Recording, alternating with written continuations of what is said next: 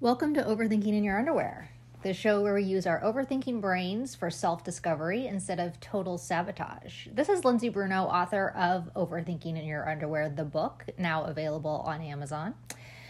Today we're talking about regret, failure, all the fun stuff like that.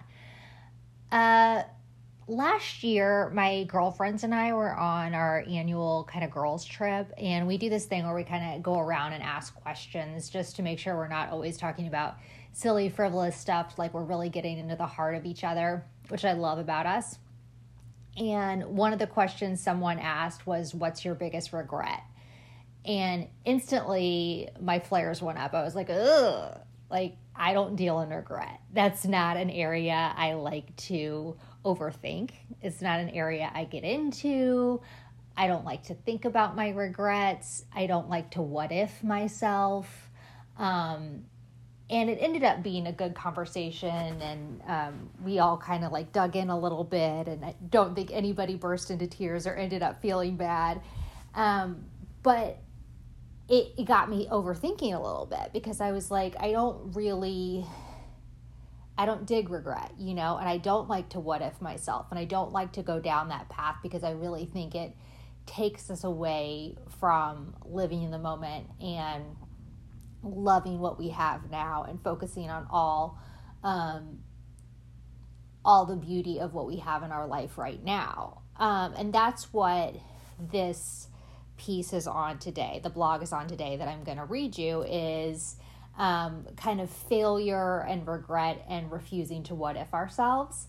And it's called Growing Up a Delusional Mediocre Dancer. So let's get into it, and then we'll talk a little bit too. So here we go. Growing Up a Delusional Mediocre Dancer. After publishing my first book, a friend looks at me and says, "When we were little, I always thought you'd be a writer." And I said, "Really?" Because I thought I'd be a backup dancer for Janet Jackson. There's a point in my preteen existence where I expect to tour with a Madonna, an Abdul, a Miss Jackson if you're nasty. Not because I was a phenomenal dancer, but because I was a delusional, mediocre dancer. Being a delusional, mediocre dancer at my local studio and on my high school pom squad gives me the false authority to believe I can do remarkable things, like tour with record-breaking artists, or be a fly girl on In Living Color. My plan B is J-Lo's plan A. This is the dominance of delusion. My ambitions surpass Jenny from the Block. If you guys don't remember, Jennifer Lopez started her career as a fly girl on the Wayans Brothers in Living Color. And I just thought that was amazing, and I love that show, and I really, really wanted to be a fly girl. Oh my God. Okay. After high school, my dreams lay dormant until one day I spot a flyer stuck to a pegboard on my college campus advertising open tryouts for the dance team. The college dance team is a band of athletic supermodels with sharp moves and long limbs. I never had the lines and leaps of a rockette. What I learned later is that I'm more of a best dancer at a wedding versus someone who gets paid professionally for her craft. When Aretha yells, "What you want?" my booty yells, "Baby, I got it." But we're not at a wedding. We're still back with my delusion, where I didn't even bother to stretch a hammy or dust off a jazz shoe before my upcoming audition. I arrived to tryouts 15 pounds overweight, rocked by a hangover, and wearing pajamas from the night before. The gymnasium gyrates with the energy of every best dancer from their high school, all more in shape and less tipsy than I am. I remove myself from the mass of girls and curl into a ball on the floor, pressing my aching head against the cool tile. As I begin to drift, a mic'd-up voice interrupts like a breaking news alert. "Who's ready to be a sugar bear?" she says.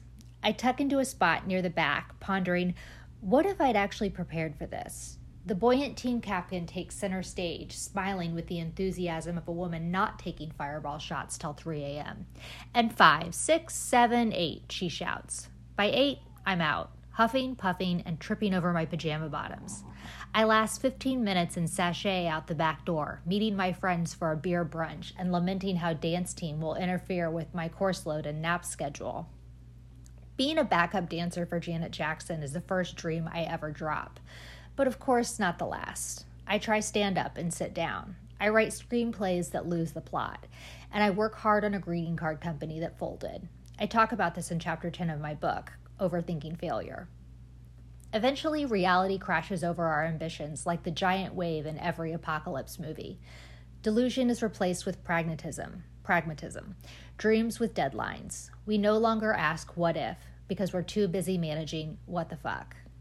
At the age of 45, I've adopted a refusal to what if myself. What if I'd gotten to that college? What if I'd asked for that promotion? What if I'd been a fly girl? You guys, seriously, what if I'd been a fly girl? What if takes us away from the grandeur of our present and leaves us tossing around with regret? Merriam-Webster defines regret as sorrow aroused by circumstances beyond one's control or power to repair. Agonizing over a situation we no longer have the ability to change is an overthinking exercise made in misery. What if is a playful parlor game with a group of friends and a bit of wine, but it's an imprisonment of ceiling staring at midnight on a Sunday as you struggle to fall asleep. The way out isn't with what if, but through ownership. In my book, we hammer home the concept of ownership. If we look for others to blame or a shaman to heal us, we're taking a trip when the answers are close to home. Everything we do, say, and overthink, it's an inside job. Let's say we have a what if that weighs our overthinking brain. What if I'd moved to Alaska and worked on that fishing boat? I won't overthink it and sink into a negative self-worth spiral contemplating a universe where I have this amazing fishing boat job. I'll look at the situation and say, what could I have done to secure a better outcome? More research, revise my resume, actually learn to fish? I'll pick it up and put it down. I'll learn a lesson and leave it there, instead of carrying this low-energy attitude into the next season of my favorite Netflix show. Recently, I'm cruising memory lane with a dear friend. She came across an old photo album filled with bad fashion and worse hairstyles. She stops on a picture faded from the 90s.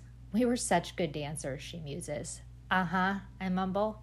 She flips a page, running her hand over the image like an old lover. Like so good, she says.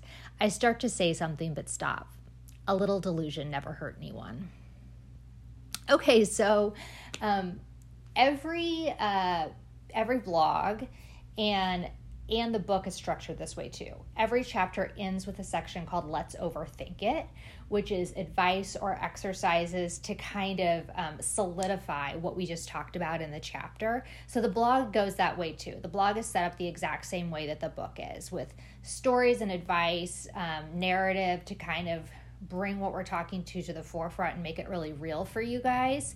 And then this Let's Overthinking section that's really exercises to help it make it really real in your life. So Overthinking 1, 15-minute overthinking section. We have to overthink our failures or we're doomed to repeat it. History, you know? But wallowing in our failures weighs heavy on our self-worth. So an exercise I adapted is a 15-minute overthinking session. It allows us to soak up some of that much-loved analysis without drowning ourselves in the process. Let's say a situation screams for scrutiny. An account is lost, a project implodes, or a business fails. I'll take 15 minutes to appreciate what went wrong, see how I'd act differently in the future, accept ownership, and move on. I will pick it up and put it down. I won't carry failure for the next month and feel its weight in disproportion to the event. To get started, grab a notebook, a writing utensil, and open to a blank sheet of paper. Find a quiet spot to sit where you can overthink your thoughts. Set the timer for 15 minutes on your phone. Make this exercise as simple or complex as you like. Use these minutes for meditation on a specific failure or examine your thoughts on paper. On the top of the page, jot down a failure you're working through. For example, my business failed.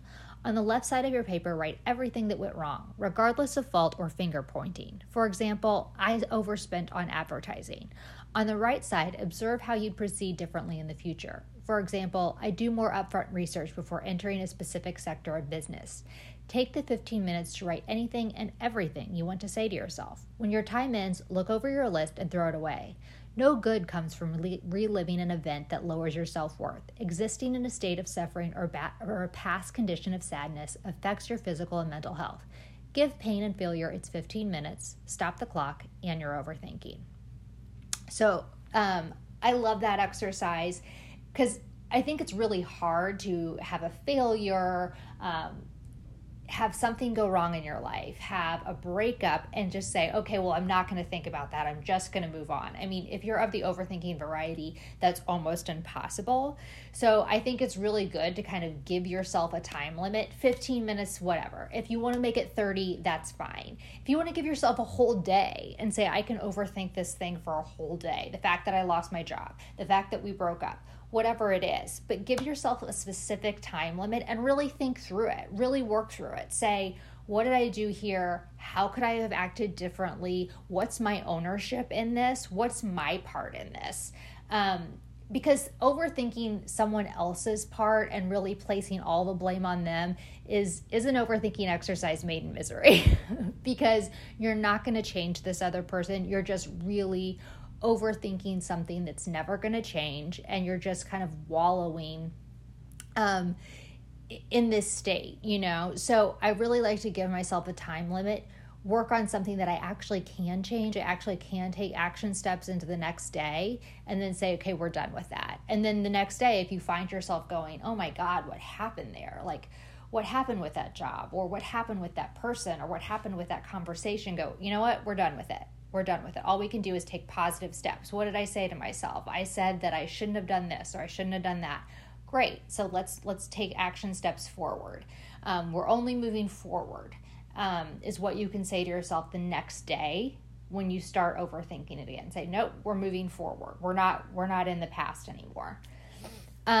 So overthinking 2 is use your delusion. As a creative person, I worship at the altar of delusion. Delusion gets you started when no one is standing at the finish line waving you in. When your goals are simply a mirage on the horizon, delusion takes you over the hill. It helps you imagine a future when your vision is grainy from lack of sleep or support. Don't discard delusion. Use it as a tool for motivation, meditation, and manifestation, and imagine the most amazing, ridiculous, delusional future for yourself and your goals, and make it happen. So I like that too. I mean, I think as a creative person, or as any kind of person, someone that's starting a business, you have to be delusional at the beginning. You know, starting writing this book, I hadn't really told anybody at the beginning. Everything has to be something that is just a vision you have for yourself. And it's a bit delusional. You have to get excited. You have to create a vision for your life that you see that is wild and inspiring and amazingly creative. You have to get creative in your head and create this vision that is bigger than you, that no one can see yet. You're the only one that can see it, which is a bit delusional. So use your delusion to create this amazing, beautiful, creative, wildly inspiring life that you want, and then go get it. Other people will start to see it eventually, and that's fine, but you don't need people to believe in it until you don't need to people to believe in it right away. Use your delusion, and don't be afraid to be the only one that sees it for a while. So that's today's blog. That's it for now, and until next time, thank you so much for listening. And you can see all the rest of the blogs on lindsaybruno.substack.com and read and listen there. Thanks so much, guys.